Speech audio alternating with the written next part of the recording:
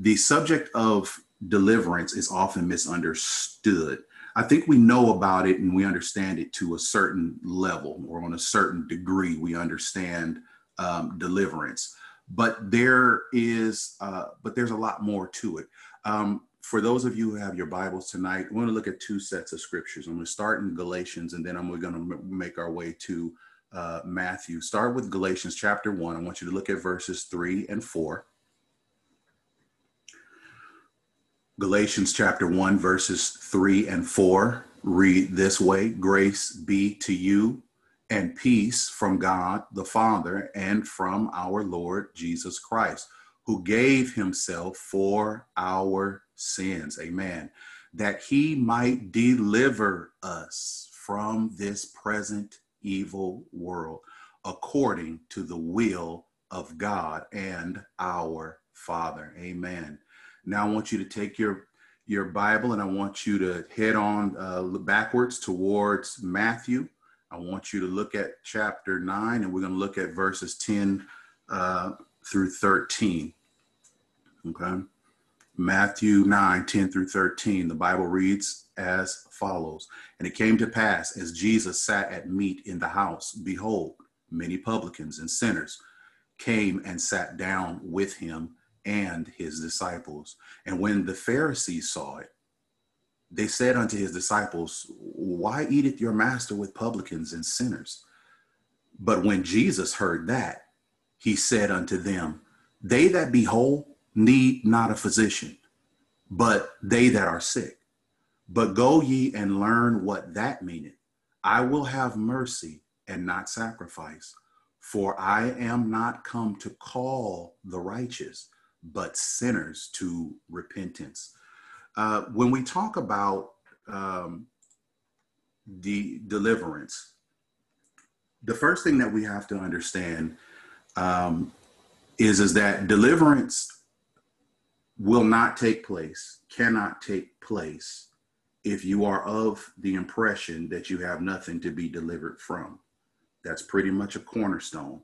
You can't be delivered from something or from an issue that you don't think you have. You cannot be delivered from a problem, from a circumstance that you don't think you have. If you are not convinced that there is an issue or something that needs to be changed, something about you that needs to be worked on, if you are not a believer, then there absolutely is no need to look for the signs of deliverance from whatever it is to take place. This is why I brought in that second set of scriptures in Matthew chapter 9, verse 10, because verses 10 through 13, here you have Jesus in this particular text, and make no mistake about it. This text is very much talking about deliverance, but it's talking about it from the standpoint really of why some individuals are not delivered, okay?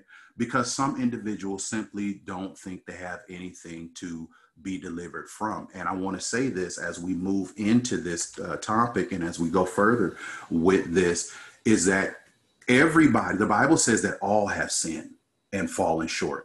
And that means that we all got problems, whether we want to own those problems or not, whether we may want everybody to believe that we don't have problems. And maybe we actually got a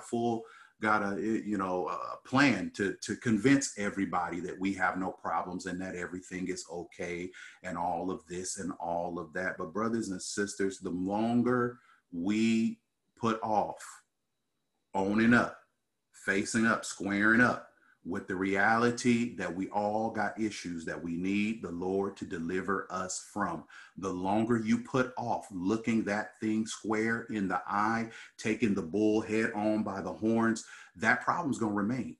There's not going to be anything that God can do for you.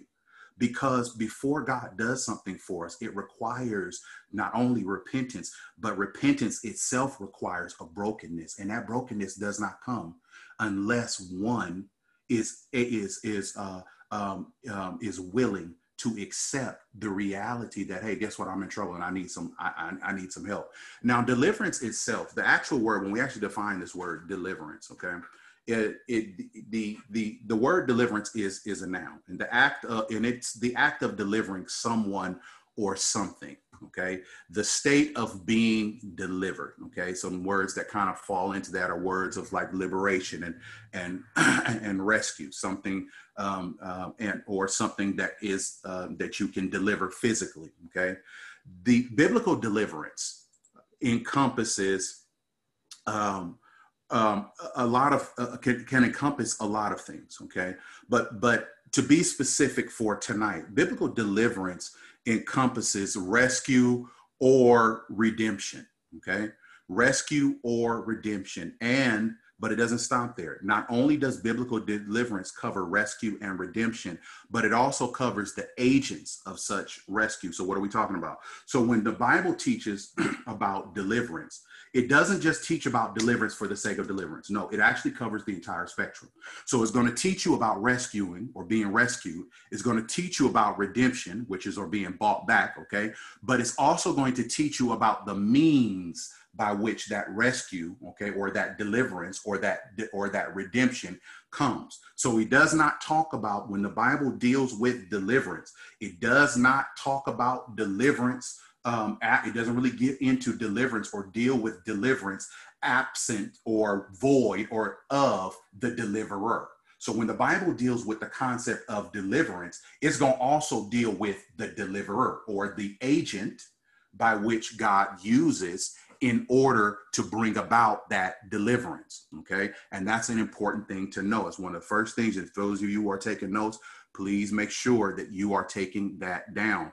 That's quintessential. You got to understand that. And there's a reason why. You need to understand that the way the Bible deals with a subject. Why? So that you are able to try the spirits by the Spirit, whether they are of God. So when you get somebody coming and teaching and they come from a different perspective, or they leave out an aspect of it, that's really when you want to perk your ears up. Why? Because what you're getting ready to get might not be the full picture, or it might not be according to what the Bible is teaching. When God deals with deliverance, he never deals with it with deliverance for the sake of deliverance alone. In other words, the Bible does not leave deliverance open-ended, as if you can plug and play, put in anything that you want or anything that you find in your life and in the world or in somebody else, and you can use that as the method or the mode of deliverance.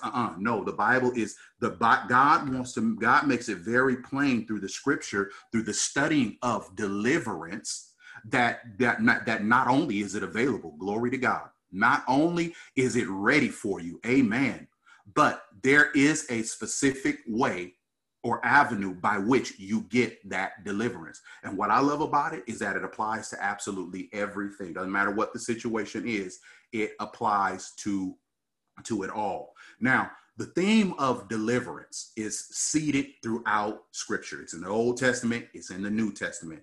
No matter where you go, you're going to be able to find the theme of deliverance running throughout the Scripture. And this is important to know. Why? Because repetition, amen, repetition in Scripture, or things being done repeatedly, is always a sign of importance. I'm going to say that again. Repetition in Scripture, when God does a thing more than once, okay? When repetition is seen in Scripture, it is always a sign of importance, as it usually indicates the establishment of something. Turn to Genesis chapter 41. Look at verse 32. Amen. Genesis 41:32 says this, and for that the dream was doubled unto Pharaoh twice. Talking about the dream that came to Pharaoh. Pharaoh had this dream twice, and now this dream is being interpreted. He says, and for that the dream was doubled unto Pharaoh twice. It is because the thing is established by God, and God will shortly bring it to pass. Amen. Look at Deuteronomy 19:15. Okay, Deuteronomy 19:15. And the Bible also gives us something there that we can chew on. The Bible says, one witness shall not rise up against a man for any iniquity or for any sin. In any sin that he sinneth, at the mouth of two witnesses or at the mouth of 3 witnesses, amen, shall the matter be established. Look at Matthew 18:16. Look how God is establishing. And I want you to look at the pattern. Notice I just used more than one scripture. Why is it more than one scripture? Because it's established. We're literally doing the very thing that the Bible is talking about. I'm giving you multiple scriptures so that you have a witness for what I'm saying from more than one voice. Matthew 18:16 says, but if he will not hear thee, then take with thee 1 or 2 more, that in the mouth of what? 2 or 3 witnesses, every word may be established. Jesus talking and validating what we just read in Deuteronomy. And then when we go back to Genesis, amen, 41:32, he tells you that the dream was double to Pharaoh. Why? Because the thing was established. Brothers and sisters, don't move too fast through the scripture and miss when the repetition of the things that God is doing. Because when God starts to do a thing, okay, and especially when you see it more than once, then something is being established. That means you want to sit up, you want to pay attention, and you don't want to miss that lesson. Amen. Deliverance is talked about throughout scripture. And because of that, throughout from the old to the new, the teaching or what God has for us in dealing with deliverance is established. Okay. God has a plan. God's got a method. God knows how to deliver, and God has a plan for deliverance. Now, deliverance in scripture has a variety of meanings. Okay. But we generally see 2 major meanings. Okay. Or it usually kind of falls into 2 major buckets or categories, at least in the Old Testament. I'm going to take the Old Testament first. The first is in the natural sense, okay, signifying to deliver over, okay, or to give over into one's possession or in the power of another. So when we talk about that, the Hebrew word is natan in this, okay. This particular word's used about, it's probably give or take almost about 1,200, maybe a little bit more. Could be a little bit less times in the Old Testament, that word natan, which that has that meaning to deliver over, okay? And sometimes the term refers to the giving of objects. So you'll see this word or that usage of the word in a couple places. In Second Chronicles, you don't need to turn to this, but if you're taking notes, you can go ahead and take that down. Second Chronicles 34:15. You see that word used in respect to books being given over.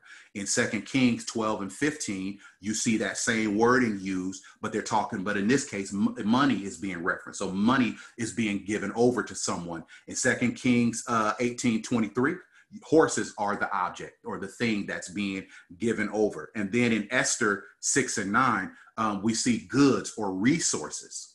Amen.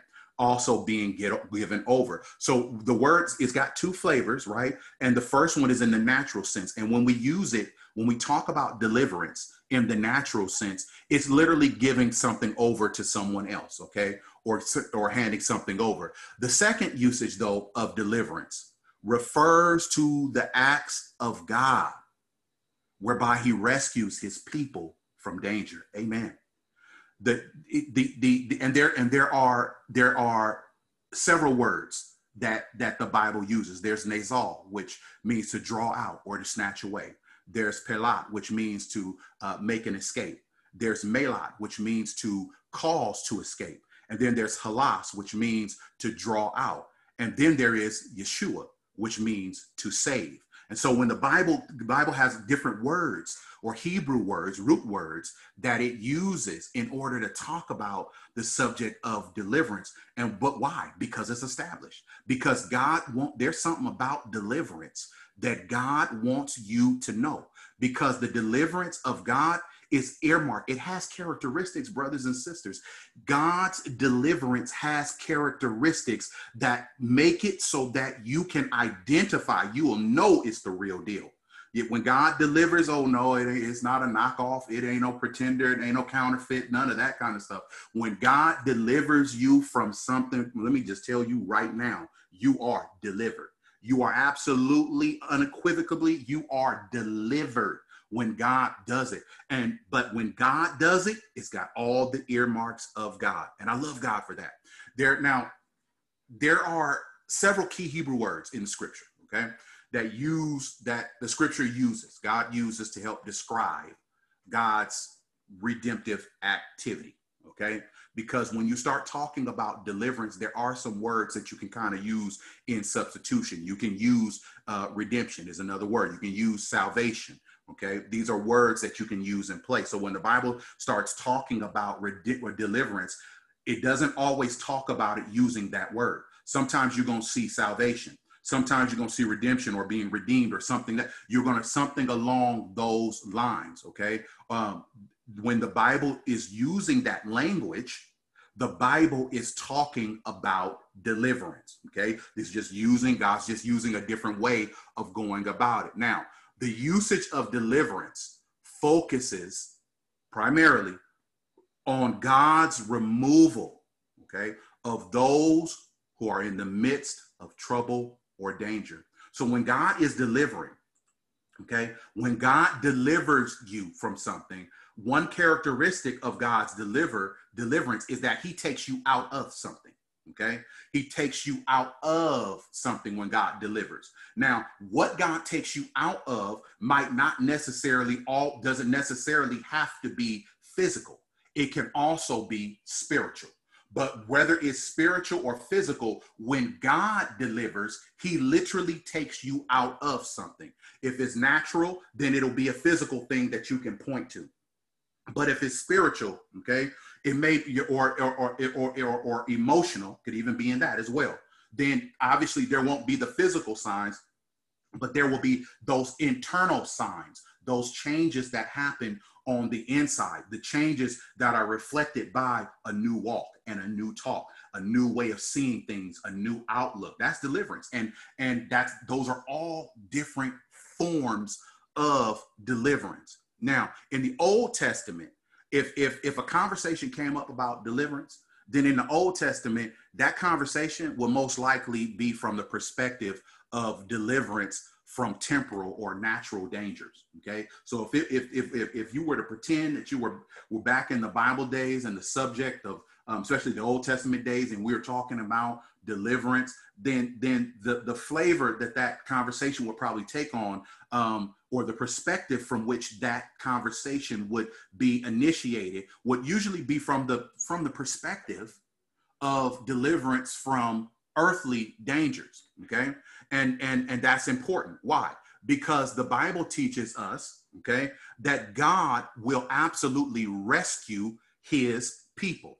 When you're talking about deliverance, you are talking about God's ability and God's willingness to absolutely rescue his people. And the Bible teaches us that God will rescue us from who? He'll rescue us from our enemies. In 1 Samuel 17:37, Bible says, David said, moreover, the Lord that delivered me out of the paw of the lion and out of the paw of the bear, he will deliver me out of the hand of this Philistine. And Saul said unto David, go, and the Lord be with you. Look at David talking about the Lord will deliver me. I mean, everybody in the nation is quaking in their boots when it comes to Goliath, but not David. No, David is ready. David had an understanding of God's deliverance. He knew that God would provide that deliverance. And he knew that when deliverance was the order of the day, when deliverance was necessary, man, it don't matter how big the giant is. It doesn't matter how long the day is. It don't matter how much of a long shot it seems according to the world. When God gets to the business of deliverance, he is going to absolutely get that thing done. God cannot be beat in any situation, under any circumstances, and it is his divine prerogative, glory to God, to give deliverance, to give rescue, to provide a way out. I love how God just puts it all together in 2 Kings chapter 20, verse 6. Bible says this, and I will add unto thy days 15 years, and I will deliver thee and this city out of the hand of the king of Assyria, and I will defend this city for my own sake and for my servant David's sake. Look at God talking to Hezekiah, and he's adding 15 deliverance. I'm delivering this city. I'm going to deliver not just the city, but I'm going to deliver you as well. Can I tell you tonight that what God does for one person, God will absolutely do for you? See, God's hand is not shortened that it cannot save. There's no instance where God is unable to do what you need him to do. The question is are you ready for him to do what you need him to do? Because that's usually where we get messed up, is that it ain't that God can't save. We just not ready to be saved. Why? Because many times we want to hold on to our foolishness, our ridiculousness, our bad ways, our bad thoughts, and everything else that is contrary to God. We want to hold on to that as if we're about to miss the best part of a movie or something, like it's going out of style. But listen, you can't have this world and God too. It's not going to work. And if you want that deliverance, I'm talking about that real deliverance, the kind that comes from God. I'm talking about the deliverance that you can build the rest of your life on. The deliverance that will support you through every storm, through every heartache, through every pain. If you want that deliverance, you got to turn from wickedness. You got to stop entertaining this concept that there's some things that are going to be okay and you can get away with. Ain't nothing okay that you can get away with. If it's sin and it's contrary to the word of God, listen, if you want deliverance, you're going to have to come out of that. Because God's not going to parlay sin with you. God's not going to come to the negotiating table with you. So if you're thinking that God's going to do that, guess what? You can think again. God's not going to come to the table and negotiate your sins and be like, well, you know what, brother so-and-so, I'm going to, this one will stick. This one will let go. No.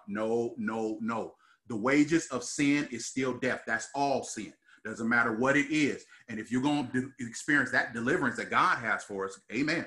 And it's there for us to have it. We have got to get that deliverance God's way. So there's that natural sense. So God rescues God will rescue his people. Okay. God will also rescue you from the hand of the wicked. Psalm 17:13, arise, O Lord, disappoint him, cast him down, deliver my soul from the wicked, which is thy sword. Amen. God will deliver. God delivers from the wicked. God also will preserve. So not only will God rescue you from enemies, rescue you from wicked, but God will also preserve you. And we see different types of God's preservation or preserving of us. In Psalms 33:19, we see God preserving in the midst of famine. In Psalms 22:19 through 21, we see God preserving in the midst of in the midst of death or preserving from death. Amen. And then in Psalms 56:13, we see God preserving from the grave. So we see different areas. And I invite you guys, I'm not going into all of those scriptures, but as I give those scriptures, I want you to read those scriptures, okay? Go over that give you some good insight. Don't just take my word for it. You ought to be fact checking everything that I tell you. I can be wrong. I am a man and I am subject to error. But as long as I lead and move by the leading of the Holy Spirit, we can get some things right. But that doesn't mean you should just assume that. Make sure you're checking that word, okay? That's part of Bible study. Amen. Glory to God. Now, the greatest aspect of God's ability to deliver is when we look at it in the Old Testament, it's his greatest aspect to deliver is seen really in types and shadows, and it's seen in the example of the Exodus, okay? Because through the Exodus, or the Exodus of Israel, Exodus 3:8, Bible says this, and I am come down to deliver them out of the hand of the Egyptians and to bring them out of that land unto a good land and a large unto a land flowing with milk and honey, unto the place of the Canaanites and the Hittites and the Amorites and the Perizzites and the Hivites and the Jebusites, in the types and shadow of the Exodus. Okay. All right. Which are really Old Testament symbols. So, and within these Old Testament symbols resides what is known as prophecy. Some symbols. So we have we have prophecy in the scripture, okay? Full-blown prophecy. You got a prophet and he's prophesying, all right? But then you also have prophecy that comes forward in the form of types and shadows. Types and shadows are a form of prophecy, okay? They through these types and shadows, or through these events, you see or are able to see, or a better way of saying it, they are the foretelling or foreshadowing of things to come. That's prophetic, okay? So the greatest Old Testament example of deliverance is seen in the Exodus, because the promise through the Exodus, what we see, the promise that God can and will deliver his people from sin and its consequences. That is what the Exodus represents, or what it shows. That's the kind of the prophetic message that underlines or runs throughout the story of the Exodus. What you are seeing when you read the story of the Exodus, you are seeing a prophecy. You are seeing a foretelling that God can and will deliver his people from sin and its consequences. That's what you're looking at when you read the story of the Exodus.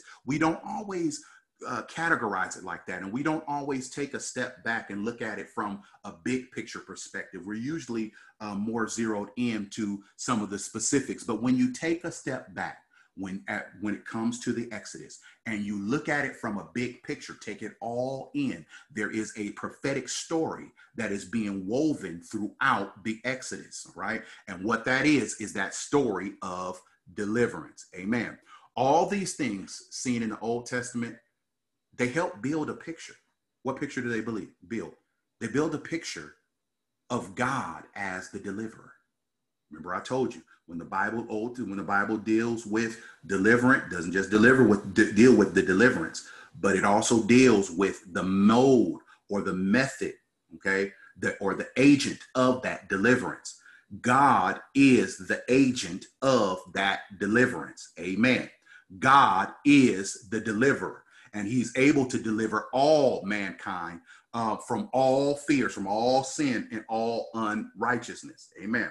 Now, when you move to the New Testament establishes the same thing. Okay, it establishes the same thing, but it builds but it adds on to it, begins to add a little bit more to it. Okay, there are different words in the Old Testament that are used, words that represent or that are used to describe the deliverance of God's people, and we see that in Matthew 5:25 and Matthew 18:34, and we even see it in Matthew 20 and 19. Okay, we also see that, as in the Old Testament, deliverance could also refer to natural things. So, like you giving somebody a book or some money or something like that. We see that also in the area of goods. You see that in Matthew 25, verse 14. So you see an example of goods being given from one person to another. So there's the natural sense, even in the New Testament, okay? Follows the same pattern, okay? Jesus uses this word as a prophecy of his death at the hands of the chief priests and Gentiles. When you look at Matthew 20 and 18, behold, we go up to Jerusalem, and the Son of Man shall be betrayed, and the chief priests and unto the scribes, and they shall condemn him to death. Talking about, and what he's referring to is that he's going to be delivered unto these people. Okay, so we have that natural sense. The natural sense also moves beyond physical things, okay, or someone being delivered into the care or into the hands of someone else, but it also covers traditions and doctrine, okay? Look at Mark 17:13, making the word of God of none effect through your traditions, which ye have what? Delivered. And many such like things do ye. traditions and doctrines and all of these different things. Okay, look at Acts 6:14. For we have heard him say that this Jesus of Nazareth shall destroy this place and shall change the customs which Moses what delivered unto us. So the word deliverance, when we start dealing with that, not only does it deal with those high level natural things, but it even can cover or deal with the delivering of traditions or doctrines. Amen. Okay. You also have other words that represent rescue, that mean rescue, and other words that mean to take out of. Okay. So as you can see, it follows in line with what we have in the Old Testament, but it actually builds onto it because it adds a few more things in which you begin to see this word deliverance applied to. Okay. First is that natural sense, but the second usage of deliverance. Okay. Just as there are two primary usages of deliverance in the Old Testament, you got the same thing in the New Testament. And this is important. The second usage of deliverance is seen in the occurrence of several Greek words. Now, these words are used most often in the New Testament. Okay. And they're used to reflect an idea. The idea that they are used to reflect is that of deliverance from danger or distress. When the Bible uses that, two important things to keep in mind. Number one, in the usage, and when God uses it in that way, God is always the subject and his people, number two, are always the object of the deliverance. So it don't God, so it ain't no God delivering angels or God delivering, dogs and cats and all. No. When you deal with that here in the scripture, when God talks about the word, the most often when the script, when we look at the most often used words to convey deliverance in the New Testament, it's always from the perspective of God delivering his people. And it's always God as the deliverer. And that's something that you want to keep in mind. Okay. See, things to know about deliverance. Let's talk about some things to know about deliverance. Glory to God. Number one, you need to know this. God promises deliverance. Jeremiah 15:11.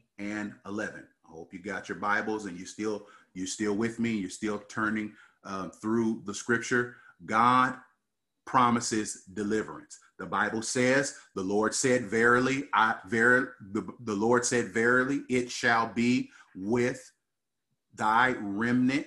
Verily, I will cause the enemy to entreat thee well in the time of evil and in the time of affliction. Look at what he's saying. Verily, it shall be well with the remnant. Verily, I will cause the enemy to entreat thee well in the time of evil. That means do right by you. That means they're going to treat you good. That means that's a Bible study in and of itself, because we're used to talking about the enemy from the perspective of them mistreating us. But Jeremiah 15:11 says God will cause the enemy to treat you right. That now that ought to be very humbling, because what that means is that some of us need to stop. You know what I'm saying? Listen, why don't you try praying for your enemies? Okay. Instead of being so focused on what they're doing and how they're treating you wrong and this, that, and the other, I want to tell you something. God reserves the right to change hearts. He changed yours. That's why you're his right now, because he changed your heart. He took that heart of stone and gave you a heart of flesh. God changed your heart.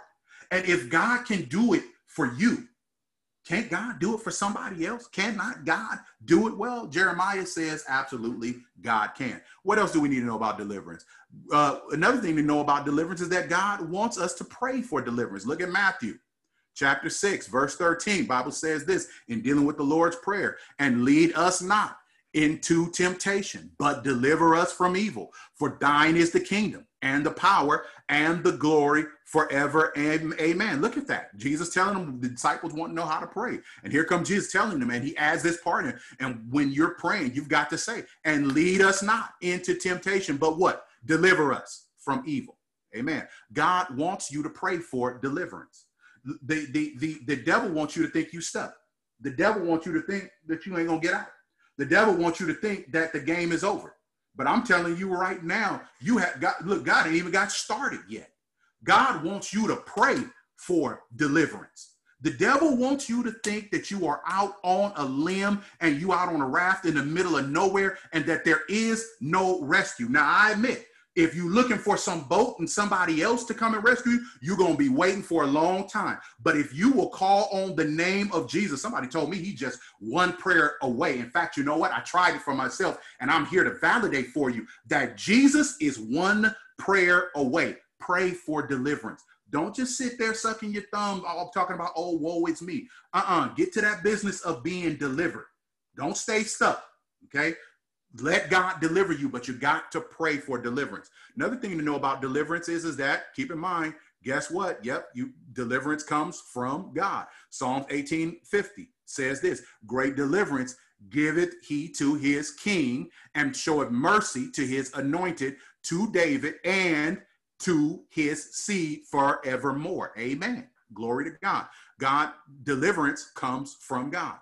Number 4, there is no deliverance by other gods. Look at 2 Kings chapter 18, verse 33. Hath any of the gods of the nations delivered at all his land out of the hand of the king of Assyria? And let me just go ahead and tell you, if you read that, that's a rhetorical question. You don't even know. And no, there is no other God. There are no other gods. Brothers and sisters, as long as you keep entertaining that you're going to get delivered through your own means or through something else, you about to stay stuck. So as soon as you're ready to be unstuck, then I invite you, I encourage you to change your mind about looking to everything else for deliverance and start looking to the one true God, because he is the only deliverer. Another good thing to know about deliverance is that you cannot be delivered from God. In other words, you cannot be delivered out of his hands. There is no escape. Look at Isaiah 43:13. Yea, before the day was, I am he. I love the language of the scripture. Let me just read that again.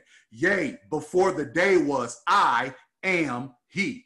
And there is none that can deliver out of my hand. I will work, and who shall let it? In other words, what he's saying is, when I want to do something, who gonna give me permission? In other words, I don't need permission. God don't need permission, and he's not going to ask for no permission. God's going to do what he's going to do. Now, the heaviness about this is when I say that you cannot be delivered from God, what I mean is this: if you are engaged in wickedness and you just insist in doing the right thing, you're not going to get out of that. There's not going to be a version of this where you're going to get away scot-free. No, no, no, no, no. If you are operating contrary to the word of God, I promise you, God is going to have words with you. I can promise you right now that if you stay in that way, God is going to come knocking on your door. And when he comes knocking on your door, you are going to answer. You're not going to get out of it. You're not going to ghost God. You're not going to hide and be like somebody coming up from to knock on your door and solicit or something, and you just pretending like you're not. You ain't gonna pretend that you're not there. You're going to show up. As soon as he knock on that door, you're going to line up front, line, and center. So it's better to do what God tells you to do so that you don't get on God's naughty list. Because when you get on God's naughty list, let me just tell you something, that's not a nice place to be. And there is no escape. Once you're on there, you don't get out of it except you do certain things. And we're going to cover that in a moment. Another thing to know about deliverance is that deliverance can be declined. Amen. Look at Matthew 13:15. For this people's heart is wax gross, and their ears are dull of hearing, and their eyes have closed. Notice what the scripture said. They have closed. Not that something closed it. They closed it. Their eyes they have closed, lest at any time they should see with their eyes and hear with their ears and should understand with their hearts and should be converted, and I should heal them. Notice what the scripture is saying.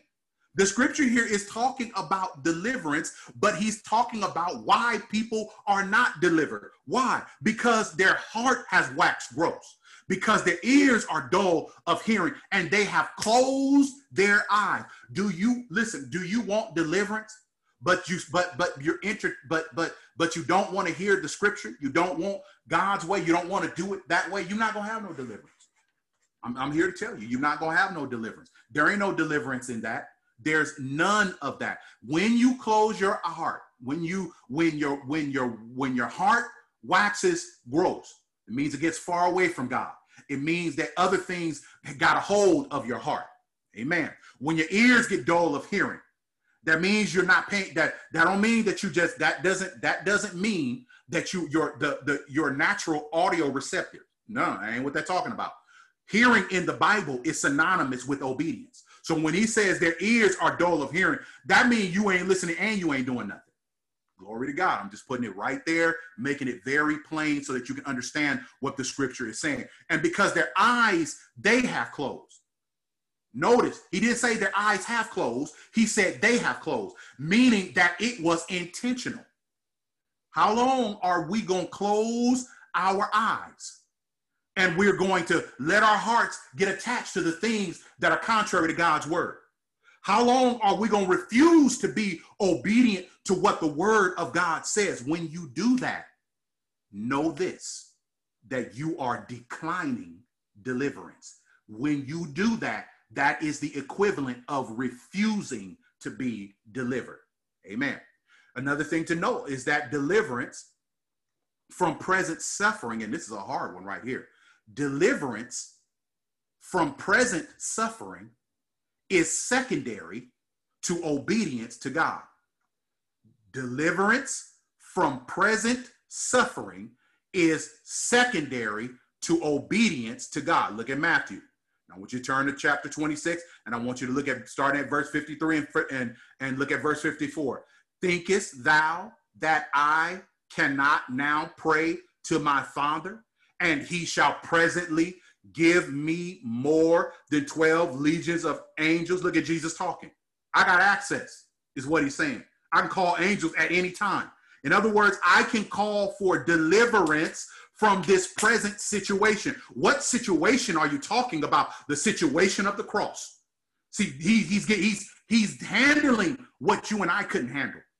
He's paying for sins and paying for crimes that he didn't commit. He's getting ready to deal with the greatest issue, that is the sin issue. And he's putting it all down right now. I got 12,000 legion of angels I can call.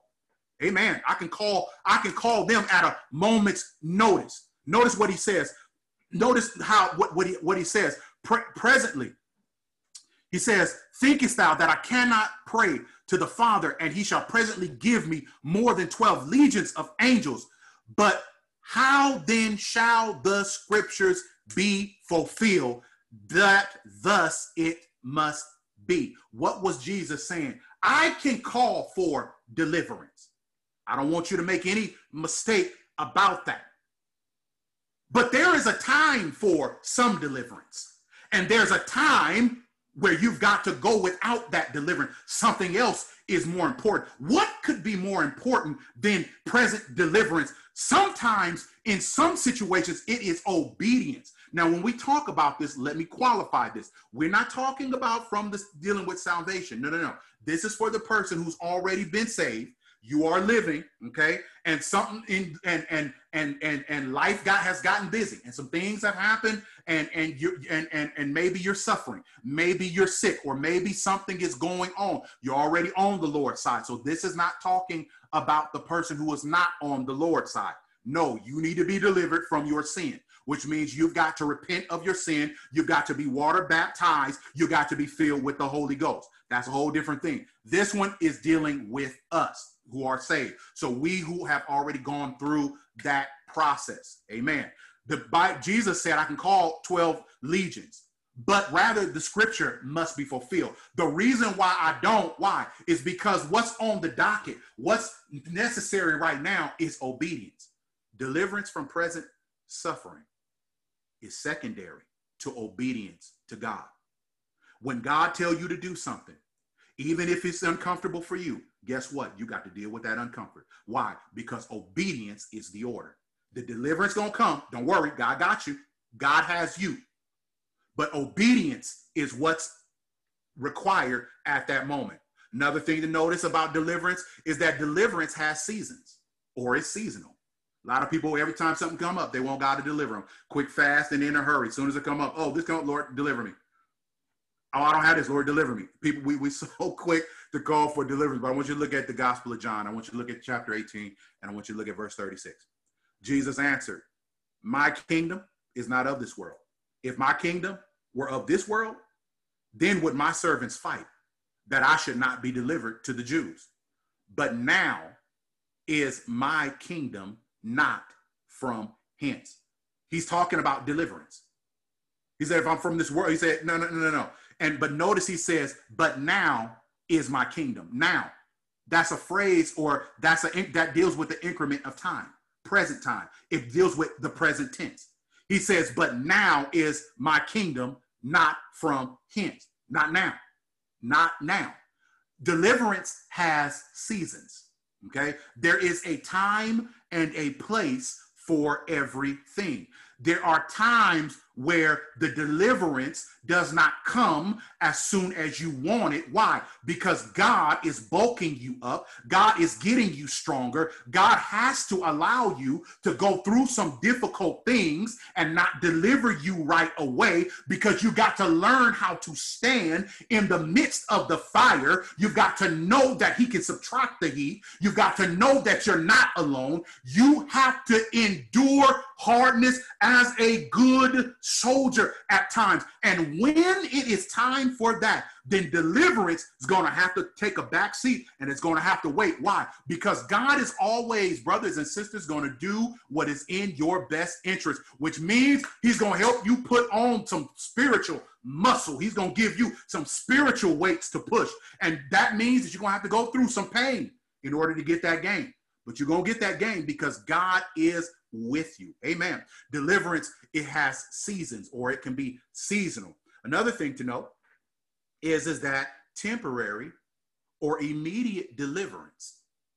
This is for those of us who want deliverance quick, fast, in a hurry, and just got to hurry up and be and no matter what comes up, I just want to be delivered.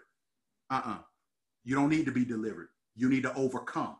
You need to climb that mountain and stop asking God to take that mountain from you. Okay? Because the mountain serves a purpose. He didn't say you was going to like the mountain, but you still need that mountain. And you got power over that mountain. You can tell that mountain to be cast. But that's not being delivered. Nuh-uh. That's not being delivered from the mountain. When you use the word to cast that mountain into the sea, that's conquering the mountain. And that's what God is trying to make you into, a conqueror. Word tells us we more than conquerors. Amen. Glory to God. Temporary or immediate deliverance can result, and you need to notice, it can result in the forfeiture of perseverance's blessings. There are some blessings that you only get on the other side of persevering. Look at Hebrews chapter 11 and look at verse 35. Women received their dead raised to life again, and others were tortured. Watch this. Not accepting deliverance. Why? That they might obtain a better resurrection. They were tortured. They were going through it, put through the ringer. But what did they do? They refused deliverance. No. In other words, when the fire started to get hot and things started to move and life started to speed up and things were no longer the way they wanted it to be, what did they do? Well, they didn't run, and they didn't ask to be delivered. No, they soldiered up under that. Are you soldiering up? Are you soldiering up? Are you on the front line? When God calls every soldier front line and center, where are you? Are you somewhere in the barracks? Or have you gone AWOL and just left the battlefield altogether, talking about you don't need to deal with this? Brother, the trying of your faith is more precious than gold. Sister, God has you even when you don't think that he does. Temporary or immediate deliverance, trying to hurry up and get out of it, get past it, and all this other kind of stuff. There are some times where that can happen, but when you do that, you're throwing away some things. You can't have it all. And there are some blessings that only reside on the other side of perseverance. Amen. Now, God is a deliverer. What can he deliver you from? Well, he can deliver you from sin. Galatians 1:4, who gave himself for our sins, that he might deliver us from the present evil world, according to the will of God and our Father. He can deliver you from yourself. 2 Corinthians 10:5, casting down imaginations and every high thing that exalted itself against the knowledge of God, and bringing into captivity every thought to the obedience of Christ. He can deliver you from Satan. Luke 13:16, and ought not this woman, being a daughter of Abraham, from whom Satan hath bound, lo, these 18 years, be loosed from this bond on the Sabbath day? Now, he can even deliver you from Satan's kingdom. Look at Colossians 1:13, who have delivered us from the power of darkness and have translated us into the kingdom of his dear son. He can deliver you from danger. Look at 1 Samuel 17:37. David said, moreover, the Lord that delivered me out of the paw of the lion and out of the paw of the bear, he will deliver me out of the hand of this Philistine. And Saul said unto him, David, go, and the Lord be with you. We read that one a little bit earlier. What else can God deliver you from? He can even deliver you from illness. Look at Isaiah 38:16. O Lord, by these things men live, and in all these things is the life of my spirit. So wilt thou recover me, that's healing, and make me to live. That is healing in the face of sickness. What else can he deliver you from? He can deliver you from trouble or life problems. Look at Psalms 34:17. The righteous cry, and the Lord heareth, and delivereth them out of all their troubles. He can deliver you from what else? Addiction. Exodus 20:2. I am the Lord thy God, who have brought thee out of the land of Egypt, out of the house of bondage. Glory to God. Don't matter what kind of inroads the devil think he got on you or grip he got things on you. I'm here to tell you right now, he's going to have to turn you loose in Jesus' name. Don't matter what the devil coming up with. Ain't nobody greater than God. And when God gets to the business of delivering, oh, you're going to get delivered. The question is do you want to be delivered? And finally, God can deliver you from your enemies. 2 Thessalonians 3:2 says, and that we may be delivered from unreasonable and wicked men, for all men have not faith. God's given us faith, but some people don't have faith. Well, they got faith to believe in what they want to, but they don't exercise that faith or the ability to have faith. They don't exercise it in God. And so with that, brothers and sisters, that kind of in a nutshell covers this this whole concept of deliverance. Okay, and with it, we should have a better picture now of deliverance from an Old Testament perspective and from a New Testament perspective, and we should now have something that we can actually take and that we can actually use. God bless you, brothers and sisters.